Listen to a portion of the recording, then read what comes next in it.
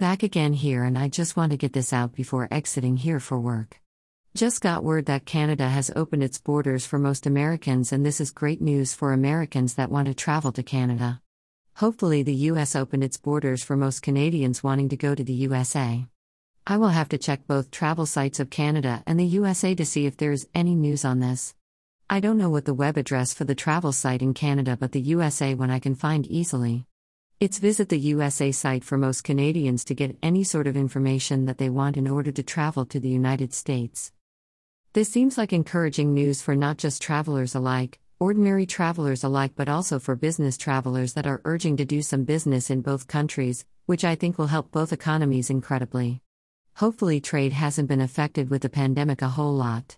But I would have to say though that trade between the countries will be easier and smoother now that both governments have decided to lift the sanctions.